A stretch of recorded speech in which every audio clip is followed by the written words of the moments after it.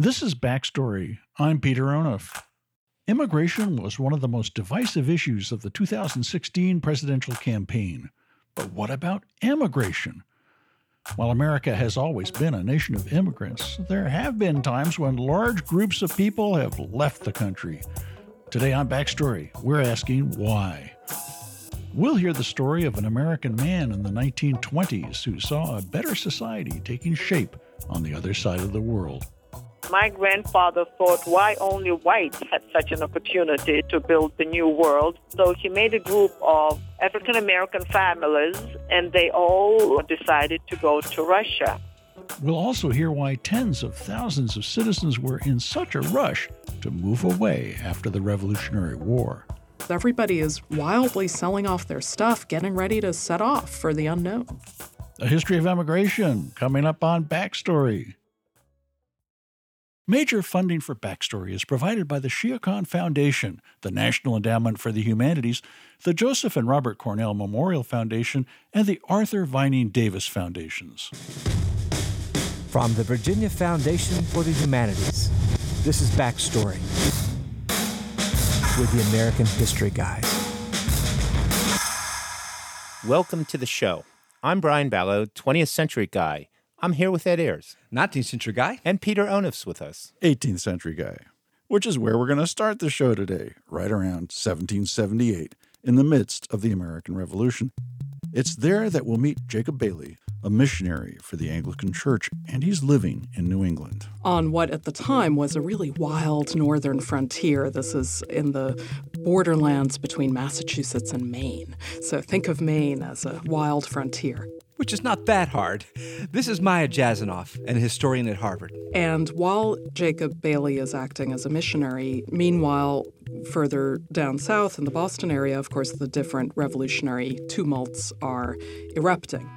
Now, this poses a problem for Jacob Bailey, who, again, is living in Maine. Because he is a guy who, as a member of the Church of England, has sworn his allegiance to the king as the head of his church. And so for him to break his trust with the king, his oath with the king, is both treasonous and sacrilegious. And so Jacob Bailey refuses to join the revolution. He remains loyal to the king, and the patriots don't take kindly to that.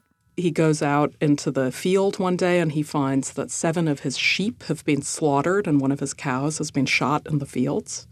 He's attacked by a mob. The patriots in the region he's in, Pownallborough, threaten to put a liberty pole up in front of his church and to whip him in front of it if he doesn't bless it. And by 1779, Bailey, who remains totally reluctant to renounce the king, finds that he has no real choice but to lead his family with him into exile. Before dawn one day in June of 1779, they all pack up, they grab the clothes that they can carry with them, they grab their bedding, they grab what he describes as the shattered remains of our fortune, and they make their way up to Nova Scotia. And as they're doing it, they feel very directly and painfully and personally the sense of loss and departure from a world that they had known as their home. And Bailey is very upset and feels great grief at leaving, which he describes. And yet it's when he sails into the harbor of Halifax and he sees what he says describes as the Britannic colors flying that he realizes that he has arrived. And he gives thanks to God, quote, for safely conducting me and my family to this retreat of freedom and security from the rage of tyranny and the cruelty of opposition. We often think of America as a land of opportunity, a place to which people flock to start over. And for the most part, that's a true story. But what about the Jacob Baileys of history, the people who have left? Today on the show, we're looking at the flip side of the Ellis Island story, emigration. That's emigration with an E at the beginning. Scattered throughout our history are stories of people who've walked away from this land of opportunity for places like Canada, the Soviet Union, and an experimental colony in West Africa. Today, their journey is ours.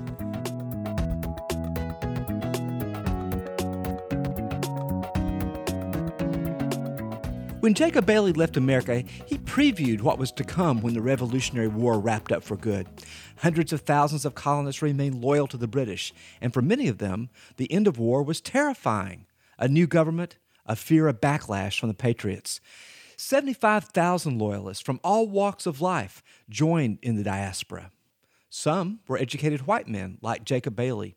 Others were African Americans and Indians. Large parts of New York City were clearing out entirely.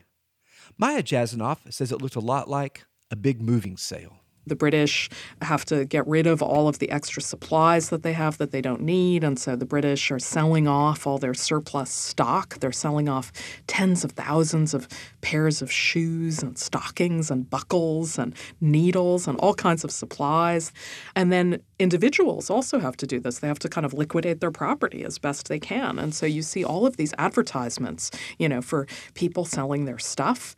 And then by contrast, you see all of these advertisements for ships that are trying to fill up and get the refugees to go with them, and ads kind of attracting them to different parts of the British world. So there are these advertisements saying things like, come to the Bahamas. It's really great here. Or come to Port Roseway, Nova Scotia. It's really wonderful. It's just full of all of this, land and game and fish and everything. And you can have a wonderful life here. And so there's this just huge transfer of property as everybody is, wildly selling off their stuff, getting themselves berths on ships and getting ready to set off for the unknown.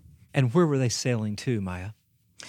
So the British held out to the Loyalists the possibility of relocating in any one of a variety of British domains. Of course, there was Britain itself.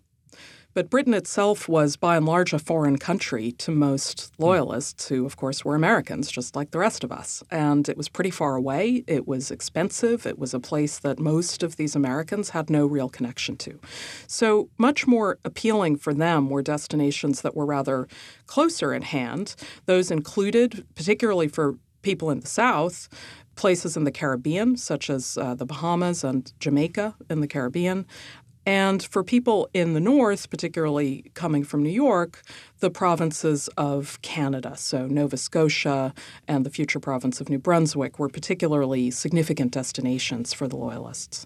Now, among these Loyalists, sometimes as enslaved property and sometimes as free neighbors, would have been African Americans. Can you describe what their emotions and options were in this situation? So during the war, the British held out a really attractive offer to the enslaved African Americans, particularly, of course, on the plantations in the South. And the British said to them, why don't you run away from your masters and come join us? And if you join us and fight for us, then we'll give you freedom.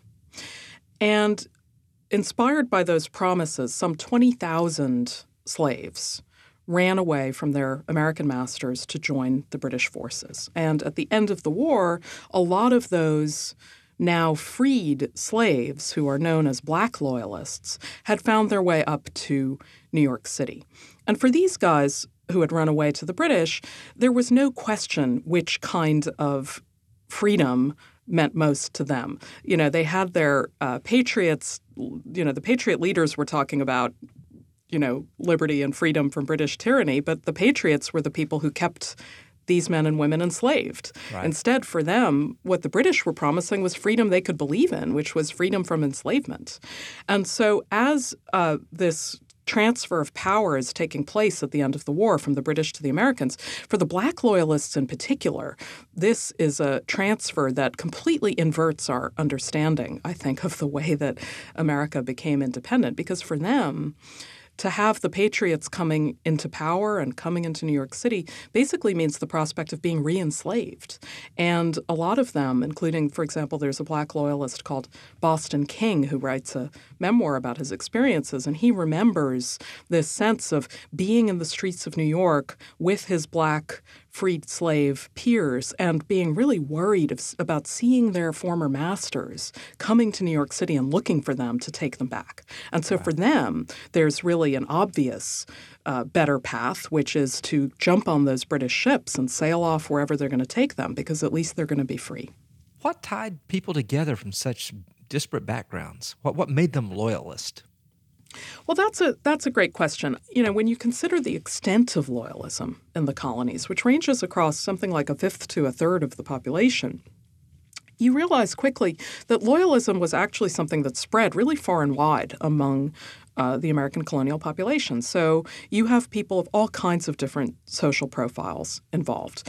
I think that it's very difficult to find sort of one overarching thing under which you can classify the loyalists. But if there had to be one, I think it's certainly that they felt that their loyalty to the king was more important to them than surrendering that over to a very, to their mind, untested, unformed, often pretty untrustworthy kind of government of the sort that the Patriots were holding out. I should also say, by the way, that many of the loyalists were actually themselves quite opposed to some of the manifestations of British government that they had run up against. So, for example, at the time of the Stamp Act in 1765, you find lots of people resisting the Stamp Act who a decade later will end up remaining loyal. But they nevertheless wanted to see reform of the representative system and the taxation system. And this will turn out to be a big headache for the British after the war, because when these loyalist refugees go off to Canada and the Bahamas and elsewhere, they bring with them this as it were, colonial American perspective on British government. And they often want lower taxes and more representation from British authorities than the British turn out to be willing to give them. The American contagion of aversion to taxes. It's a virus, right? Exactly. So our standard image then of these people as conservative and backward-looking does not seem to be the case. No, I really don't think it is, because many times they were actually advocating imperial reform. And I think the case of Canada is really interesting here. We need to remember that the American Revolution gave rise not only to the United States, but also turned out to be quite transformative for Canada as a result of all of these loyalist refugees going up over the border. They basically double the population of Nova Scotia overnight. They create the province of New Brunswick.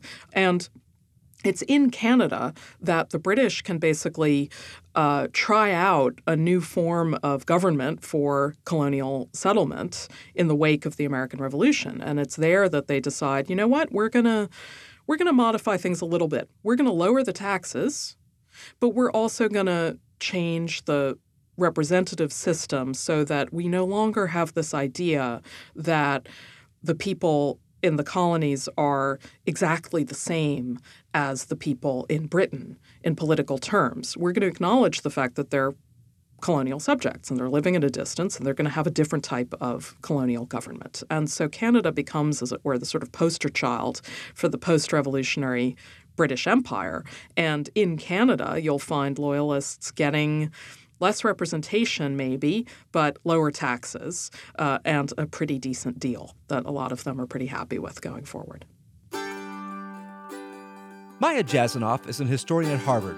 Her book is Liberty's Exiles, American Loyalists in the Revolutionary World.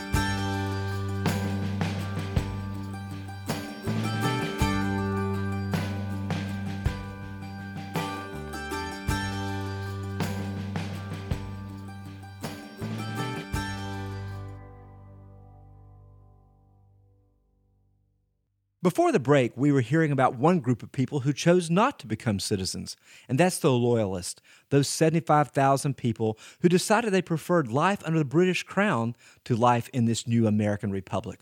So, Peter, you're our 18th century guy. Perhaps you can take a couple of minutes and explain what this story about the Loyalists tells us about the larger story of the American Revolution. Who won and who lost that thing after all? Well, this is deeply threatening to us as Americans because we need to think that loyalists are losers. Right. But as they say in the retail toy business, loyalists are us. In many ways, the loyalists are Americans, and their idea of sustaining the freedom and liberty they had under the protection of George III and within the British Empire, they say, you patriots have got a really misbegotten narrow view of our collective future because it's within the empire. I think the key takeaway for our show today is that Before the Revolution, you did not have to emigrate to enjoy the great opportunities of a British world. You could send your son, if you were a merchant in Marblehead, to Jamaica to forge commercial connections, and they don't leave the country. That's not emigration. But what happens when boundaries shrink? Think of the United States as a great shrunken fragment of empire in which Americans, these independent Americans, no longer enjoy the opportunities they had enjoyed under the British Empire. Peter, it also seems to me that in many ways the American Revolution was about the British Empire not delivering on its promises. Yet it did deliver on the promises for the people who lost, for these loyalists. Yeah, absolutely. You know, the big promise, Brian, is protection, and the King's still delivering on that. And what the Canadians get now is law and order, cheap land, low taxes, and that whole rest of the empire to move through. The Americans, meanwhile, are paying sky-high taxes, higher than they'd ever paid before, which is funny because this was a tax revolt, in order to support their new governments and to pay off this enormous national debt. Okay, the Loyalists themselves are clearly winners. They do pretty well. But what about the empire itself? How does the British Empire do, having just lost this war to the colonists in America? Yeah, well, my fellow American, Brian, the bad news for us is the American Revolution was the best thing that ever happened for the British Empire. No, that's good news. Maybe our enemies will lose to us more often, You know, Peter. what they got rid of was the overhead costs of administering the new United States. Now they continue to exploit American trade, and British capital has an outlet in the new United States. And, well, it works as what is later called a kind of free trade empire that the British established in the Western Hemisphere. What the British learned from the American Revolution is that one size does not fit all. And what this new British Empire needs is a whole range of forms of governance, from no government in the old United States to a much more centralized and authoritative colonial administration, particularly when dealing with non-British peoples. And American loyalists, as Maya suggests, take the lead in the refashioning or recreation of the British Empire, and it enjoys an unparalleled century of expansion and world domination. Well, it was good of us to help out, wasn't it? Yeah. So we showed the way. You're welcome.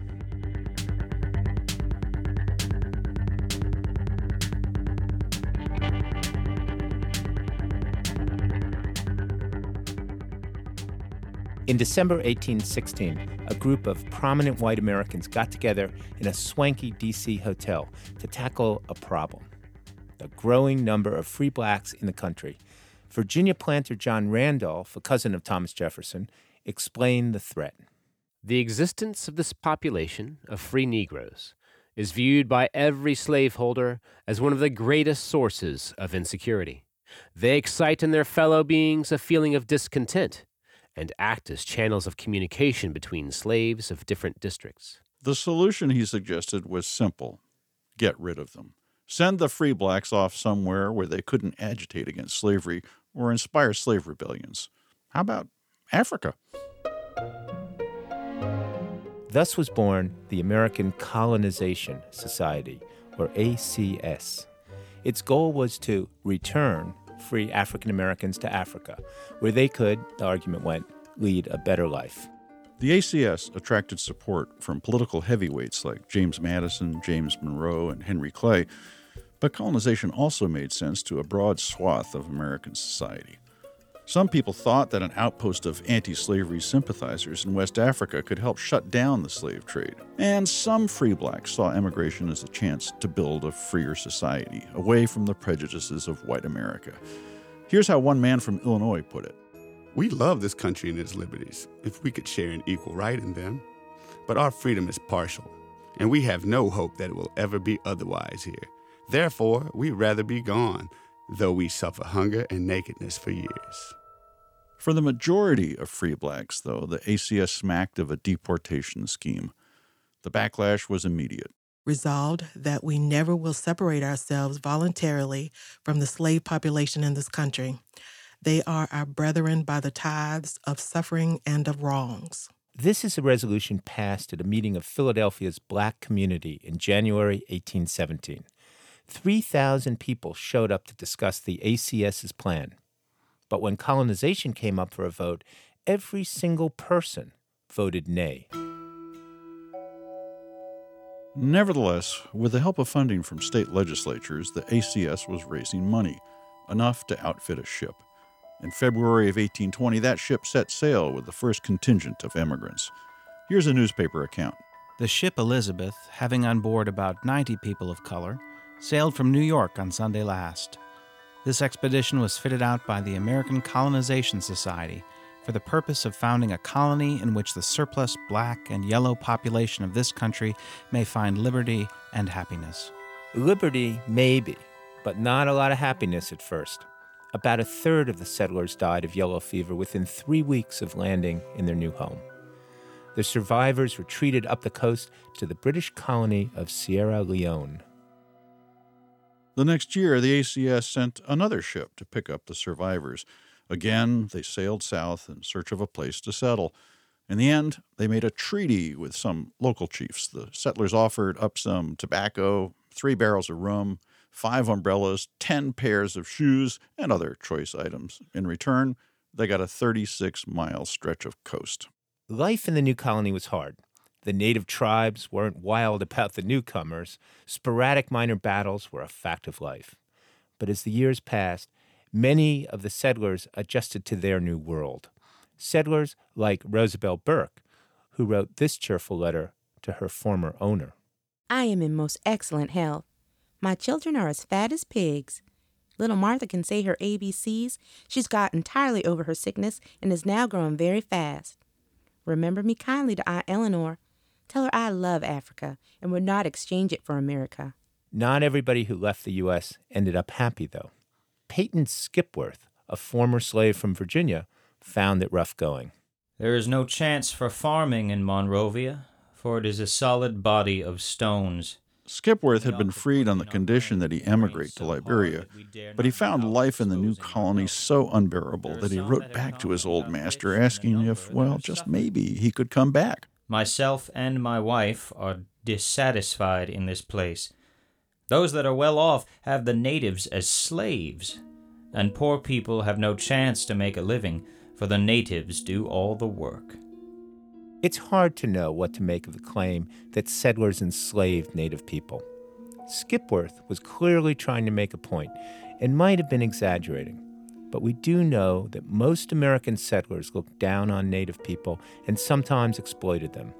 Because of racial mixing in the U.S., many of the settlers were light-skinned. They saw this as a marker of their superiority, along with their Christianity and civilized background. When the colony declared independence in 1847, citizenship was reserved for the settlers and their descendants. That group became known as Americo-Liberians, just 5% of the total population. Fast forward 80-some years, indigenous Liberians, that is the other 95%, still didn't have the right to vote. In 1930, a League of Nations investigation found that the Americo-Liberian elite had been selling indigenous people to nearby European colonies as forced labor. This was obviously a huge embarrassment to a country that had pitched itself as a haven for the oppressed. The resulting scandal forced the president to resign. At the beginning of today's show, we heard about how loyalists fleeing the American Revolution took their values with them to new lives and new lands. And the same thing happened here. The settlers who emigrated to Liberia were motivated by very American beliefs in freedom and opportunity, but their worldview also had a darker side, an obsession with racial hierarchy. In a painful irony, the very people who suffered most from American racism ended up building it into the new country they founded.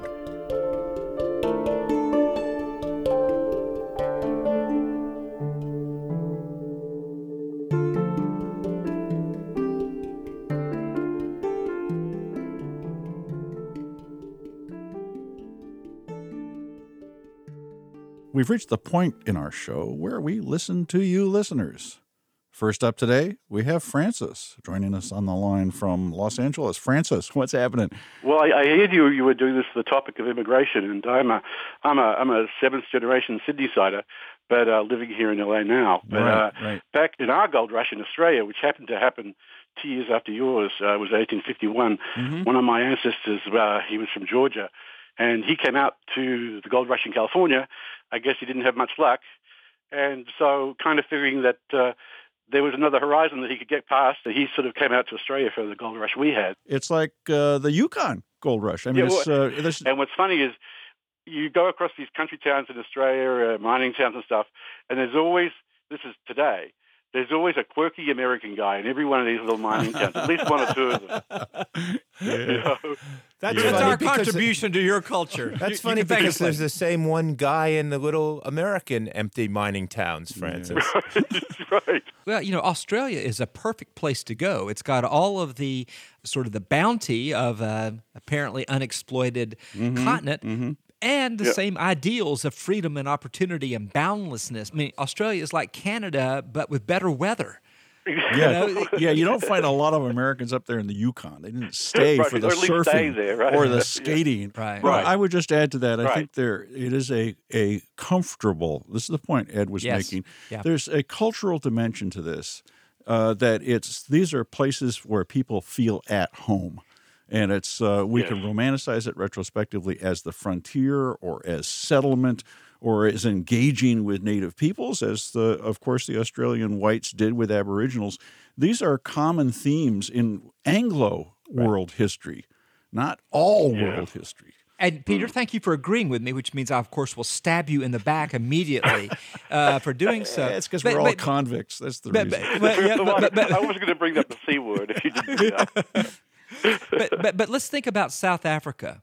Yes. Why has there not been a parallel movement of migration of Americans and sort of emotional investment in South Africa? Is because South Africa is too literally like the hardest parts of American history? Yes, because it's interesting. I mean, there's still, there's a lot of British people today moving to South Africa.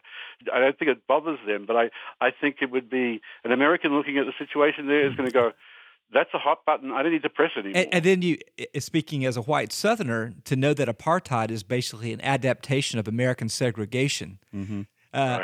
Basically doing what many advocates of segregation wished they could have done.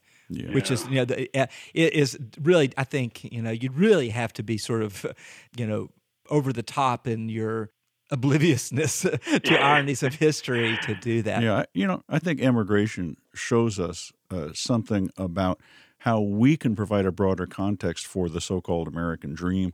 Right. And that is what motivates people to move. And we have that has a special place for us in our national narrative. But it happens to be very much like the national narratives of lots of people who have similar histories.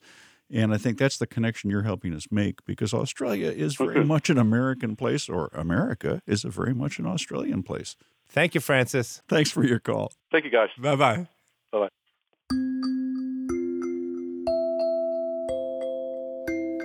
While we were putting this show together, a listener named Robert left a comment at backstoryradio.org with some interesting examples of emigration that we haven't touched on yet. Here's what he had to say. 2 examples came to mind, both connected. One is the secession crisis and Civil War. The South chose to leave the United States without physically leaving the geographic landmass. With the loss of the Civil War, the second example is the Confederados, those former Confederates who chose to move to South American states rather than live within a reconstructed union. The Confederados made such a deep cultural impact that there are still festivals in Brazil that celebrate Southern heritage. That's very interesting. 2 kinds of immigration that are occasioned by Southern secession, So what do you guys think? Was secession a kind of de facto immigration? Oh, yeah. They didn't move, but they redrew the boundary, didn't they? And they might say that ours is the more righteous, real American part of the ruptured union, but they're changing boundaries. And that, in a way, is another version of the history of, expansion and contraction that defines American history. So it's like they take what they would see as a purified version of the founding vision. Yeah. Because, they say, look, we're not changing a darn word in the Constitution. We just want to leave. And we're also honoring the Bible. We're also honoring, the founding vision of the 3/5 clause and all that. You guys are the ones who have changed. You're immigrating from us. That's exactly right. And that's why I don't think it's emigration, Ed. I think it's exclusion. Let's get rid of all of these artifacts that have been created since the original founding. We're not going anywhere. We are simply taking what we were endowed with and getting rid of all those external influences. Yeah, a way to think about it is the Yankees have immigrated from us. That's right. And it's no accident that the patron saint of the Confederacy is George Washington. We don't need to go anywhere to have the founding fathers. So once they lose, and I think that's right, this is the way the Confederates would have seen things. Once they lose, then they say, now we're it's time to get out of Dodge. Right? Some of them tried to escape to the west of the United States and start new lives. They thought about escaping to Cuba, to Mexico, places where some variety of this racialized society that they knew and loved had been in place. And the most colorful example in many ways are those that Robert refers to, the Confederados, who flee to Brazil, and maybe 10,000 move to Brazil and set up a colony that basically tries to reconstruct, so to speak, Southern society in another country. So, Ed, is this something like the diaspora of the Loyalists after the Revolution? You know, many Loyalists stayed in place and many came back to the U.S., but then others went out across the world, and it seems this is an echo of that. Yeah, you're exactly right, Peter. The difference is that the Confederates are representing a failed rather than a successful state. Mm-hmm. You know, there are these remnants of a failed revolution. There's no empire to plug into. And one that had not been around all that long. Well, yeah, exactly. And, you know, a major destination for them is the North, is New York City. And there's actually the New York Southern Society that flourishes in the late 19th century. And it's Southern immigrants who then, in a great act of reconciliation with the North, where they're making their livings, invite in people to come in and talk about Northern and Southern reconciliation. So, Peter, what you find is the Southern diaspora, the white Southern diaspora, which precedes the black Southern diaspora because black Southerners are not allowed to leave, is in many ways sort of a scattering of these dreams of the nation that might have been wherever they can take it in the world. Well, we want to know what you listeners think about this. You can leave a comment for us at backstoryradio.org. While you're there, have a look at the topics we're working on and give us a call. Our number is 434-260-1053.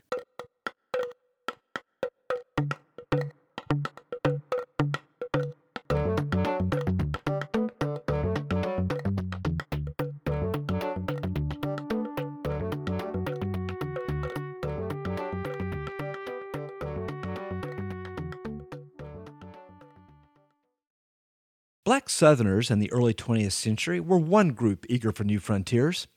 Failing crops and the oppression of Jim Crow fed the south to north exodus known as the Great Migration. Starting around 1910, more than 1.5 million black people packed up and moved to cities such as New York, Chicago, and Cleveland in search of better jobs and better lives. But a few black Americans, instead of going north, went east to Europe. One of them was a Georgia teenager named Eugene Bullard. Fed up with the racism of the South, Bullard ran away from home in 1912 and stowed away on a ship headed for Scotland. Producer Chioki Ayanson tells us what Bullard found when he got there. Eugene Bullard was surprised when he first set foot on land. He recalled in his memoir that he encountered something largely unfamiliar up to that point in his life. Everyone I saw smiled and looked at me pleasantly and spoke politely. Some even called me darky, but in such a way that I realized they did not mean to hurt my feelings. People would shake hands with me and invite me to tea. Just imagine how a colored kid from Georgia felt in a country where everyone, and they were white too, would treat him just like one of their own. The young Bullard was not the only black American to learn just how different things were in Europe. In London, he stumbled upon the Negro Quarter, a community of expats, mostly entertainers. They had come to Europe to perform, but they stayed because of the warm reception. Bullard joined this community. He took up prize fighting alongside boxing legends like the Dixie Kid and Jack Johnson. Just months after making landfall, the stowaway from Georgia was already making a name for himself. In the summer of 1914, the Germans began their march on France. Bullard was in Paris at the time, and he wanted to fight, so he enlisted with the French Foreign Legion. He got into the French Air Force as a machine gunner. Soon after, he was given his wings becoming the first black American fighter pilot in history. It seemed to me that by midnight that same day, every American in Paris knew that an American Negro by the name of Eugene Bullard, born in Georgia, had obtained a military pilot's license. When the Americans entered the war in 1917, Bullard applied to fly with the United States Air Service. He passed the physical, but he never received orders to transfer. I was more and more puzzled until suddenly it came to me that all my fellow countrymen who transferred were white. Later, I learned that in World War I, Negroes were not accepted as flyers by the United States Army. This hurt me deeply. Bullard was able to fly alongside whites in France, but the country was a far cry from racial utopia. French Africans in the 1920s condemned France for racist colonial policies like forced labor. But the French didn't see black Americans the way they saw their own colonial subjects. Most French people decried American segregation and prided themselves on their tolerance toward African Americans. Some even defended blacks against attacks from visiting white Southerners. This era of acceptance persisted after the war, when Bullard became a jazz drummer and opened a nightclub in the Montmartre district. While Southern migrants to Chicago dealt with the fallout from race riots, black expats were enjoying the nightlife in Bullard's club, alongside Louis Armstrong, Ernest Hemingway, and Josephine Baker. By the late 30s, Paris nightlife was dying down. A new threat of war loomed. In 1940, the Germans invaded once again. Once again, Bullard enlisted and fought for France. He was wounded in combat and retreated to Spain, where he got on the first ship he could board. It was headed to America. After being gone for decades, he was going back to his home country. Back in the States, Bullard couldn't recover any of what he owned in Paris. Poor and largely unknown, he took up work as a perfume salesman and an elevator operator. Eugene Jacques Bullard spent his remaining years in Harlem. He died of stomach cancer in 1961. He was buried in his uniform by members of the Legion. A news report spoke of the death of the French war hero. To this day, his gravesite in Queens is maintained by the Federation of French War Veterans. At the end of his life, he reflected on what inspired him to stow away so many years before. It was to find equal treatment, to find freedom, that I struggled so long and hard to get across the ocean to France.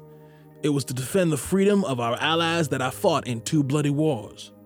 Never have I gone against my principles about freedom for each decent person and freedom for democratic nations.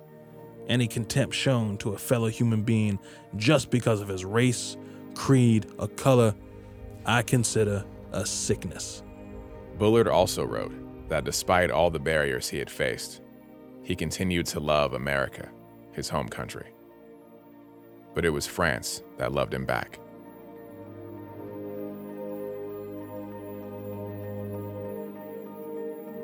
That was producer Chiokia Anson. Special thanks for help with that story to Craig Lloyd, Professor Emeritus at Columbus State University. About the same time that black Americans were discovering opportunities in Europe, other Americans were discovering a very different kind of community that was taking shape further to the east. In the 1920s, the Soviet Union began inviting foreigners to come help build the new communist state from the ground up. They were looking for experts in different sectors of society, scientists, mechanics, agronomists, that sort of thing. For many who took up the invitation, the Soviet Union was a great experiment, a chance to see if communism might work on a grand scale. But by the time of the Great Depression of the 1930s, lots of people were simply looking for a job, and the Russians paid well. By 1932, as many as 11,000 Americans were working in the Soviet Union. Yelena Hunga is a journalist in Moscow today. Her grandparents were among those 11,000. Yelena's grandfather, Oliver, was black, the son of a slave and an early student at Tuskegee. He was also a committed communist. Her grandmother, Bertha, was white, a Jewish immigrant, and the daughter of a New York City rabbi. After Bertha and Oliver met in New York, they heard about the grand experiment happening in Russia, and they were intrigued. And my grandfather thought, why only whites had such an opportunity to build the new world? Why won't blacks try to do the same thing. So he made a group of, I believe, 16 African-American families, and they all decided to go to Russia. And my grandmother was the only white woman that joined this group. Most of these men had lived or worked in the rural South at some point, and so they were asked to help establish a cotton industry in Uzbekistan, of all places. Yelena says her grandfather's motivations were not just about finding a job. He was a true believer that there should be a world where everybody was equal, where the color of your skin was not a problem to the rest of the community. And being an expert in agriculture just helped him to earn his living. But basically, that was a political decision. And is it fair to say he felt there was no place in America, not even New York, not in the North, where he would be treated as fairly and equally as the Soviet Union? Absolutely, absolutely. And to tell you the truth, Soviet Union was really, there was no place for racism at the time. Of course, we were, the country where everybody was equal and everybody loved each other and blah, blah, blah. But as foreigners, they were always under the eye of the big brother. That big brother, of course, was Joseph Stalin, who came to power in the middle of this project. Stalin was very xenophobic. He was very afraid of foreigners. Yes. And he said that all the foreigners should change their citizenship if they wanted to stay in Russia, or they had to get out of the country. At the time my mother was born, and as you understand, she was black. And my grandparents thought that being black female, she wouldn't have a chance to get a good education in the United States. So their choice was either to change their citizenship and giving my mother the best education they could afford. And that's why they did that. They did change their citizenship. Exactly. The rest of the group went back to the United States. What do you think the difference between the rest of the group and your grandparents was? Well, we can't talk about the rest of the group because each of them had their own agenda. But from what I understand, most of the group were just interested in finding a good job. They were not necessarily political oriented. So when the situation got very intense, they just turned away and went back home. Now, your grandfather died in 1940. He must have observed a lot of political turmoil during the 30s in the Soviet Union. Did his feelings about the Soviet Union ever change before his death? Definitely. In fact, we think that he died not because of his kidney disease, but basically because he was very, very disappointed about what he saw lately. There were lots of Americans that disappeared in jail. There were lots of Russian friends that he had that were murdered. And once the police came to arrest him, but he just happened not to be home when they came to arrest him. And then he was so shocked to hear that from the neighbors. He went right to the police station to say, here I am, you can arrest me if you think I did something wrong. And they said, oh, don't worry, we have already fulfilled the plan for arrest for this month. So he realized that there was a biggest mistake. So he died, as we think, because that was his choice to die, because he didn't want to fight anymore, and he didn't see the reason and the purpose to live anymore. What do you think, in retrospect, about those thousands of Americans that did come over to the Soviet Union in the 1920s and the 1930s, some for purely economic reasons, some for a combination of economic and ideological reasons, some for purely ideological reasons? What do I think about them? See, I think that they were not really communists. They were utopists. You know this word, utopia? People that believed in utopia? They were utopians. Yeah, they were young.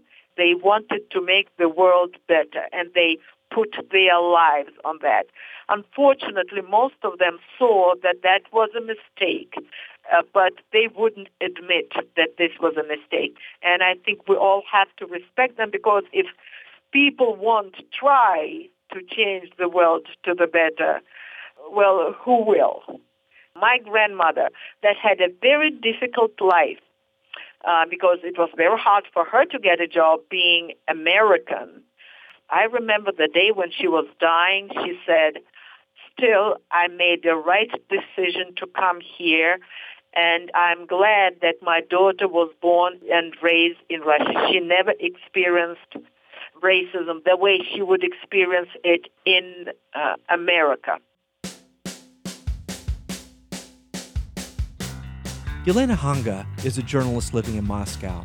Her book, co-authored with Susan Jacoby, is called Soul to Soul, A Black Russian-American Family, 1865 to 1992. Special thanks to Ms. Jacoby for helping us get in touch with Yelena. Now, of course, Americans have always emigrated for economic reasons, and they continue to do so. But listening to that story about those who emigrated to the Soviet Union in the 20s and the 30s, it occurs to me that in the 20th century, there's a new kind of emigration, an emigration that has something to do with attitudes towards the state, at least for certain populations. So I think about draft resistors in the late 60s and 1970s who left the United States, emigrated to Canada, 30,000 of them, rather than being drafted, and often in a statement of protest. And I'm just curious to know whether there were Americans who left for similar ideologically driven reasons back in your centuries. Were there Americans who left because they were embarrassed or upset about being American? Well, I wouldn't speak for Peter's long ago century, but I will talk about the 19th century. And the answer, Brian, is not really, because that was the time when you would have had the greatest emigration from this country. And it was often by people who had not been here that long. They came here for those very pragmatic reasons that you were talking about. They came here to be able to raise enough money to buy land back at home. They came here to raise enough money to get married, to be able to walk back into the village at home and hold their heads up. And I'm talking about people coming from Europe to the steel mills of the Midwest, but I'm also talking about men from China coming here to the gold mines and railroads of the West. And in both those instances, they were led by the transportation companies and their employers when they got here. It wasn't the Bill of Rights. It wasn't the state. It was these private companies. Exactly. And they're saying, come here, make your money, and then maybe you will go back home. So it's interesting how different the 19th century is from the 20th century. I don't know, Peter, which pattern prevailed in the 18th century? Well, it's an interesting combination, or it speaks to both. I think the important thing to know about immigrants from early America, that is after 1776, when there is an America, is that they can leave the United States without feeling they're abandoning or betraying American values. Far from being hostile to a state which hardly exists, instead, they believe that they are putting into operation that very pursuit of happiness that Jefferson writes about in the Declaration. Keep this in mind, that the people Americans used to be were subjects of a king. It is the mark of a citizen to make free choices. Citizenship itself is voluntary. So where do they go with all this? Well, they go all over the Western world, as they frequently call it. Many Americans are going into what is still then the Spanish Empire, or what would later be Mexico, or into the Caribbean. But what they think they're doing is fulfilling what you might call the American dream. It's sort of a paradox, because that American dream in its fulfillment is pretty concrete, sordid, and material. They're stripping resources from the land and expropriating Indians and doing all that horrible stuff. They are subjecting the rest of the continent to the American idea. So here's the paradox, Brian, thinking toward the 21st and the 20th century, and that is you can be a good American, a patriotic American, while you're leaving America. Immigration is not necessarily a commentary on the state. It may be a testimony to American values. Well, guys, on that note, it's time for us to emigrate out of this studio. But listeners, the conversation continues online. Drop in at backstoryradio.org and tell us about people in your family who set out to find the American dream on foreign shores. Today's show was produced by Jess Engebretson, Eric Mennel, Chioki Ianson, and Tony Field. Jamal Milner is our technical director. Special thanks to our team of voiceover actors, Matthew Gibson, Kevin McFadden, Sharon Milner, Daniel Perlman, Gail Shirley Warren, and Clinton Johnston. Thanks also to Brian Parkinson and Mark Neymark, listeners who first suggested this show. Major support is provided by the Shia Khan Foundation, the National Endowment for the Humanities, the Joseph and Robert Cornell Memorial Foundation, and the Arthur Vining Davis Foundations. Additional funding is provided by the Tomato Fund, cultivating fresh ideas in the arts, the humanities, and the environment, and by History Channel, history made every day. Brian Ballow is professor of history at the University of Virginia and the Dorothy Compton Professor at the Miller Center of Public Affairs. Peter Onuf is professor of history emeritus at UVA and senior research fellow at Monticello. Ed Ayers is professor of the humanities and president emeritus at the University of Richmond. Backstory was created by Andrew Wyndham for the Virginia Foundation for the Humanities. Backstory is distributed by PRX, the Public Radio Exchange.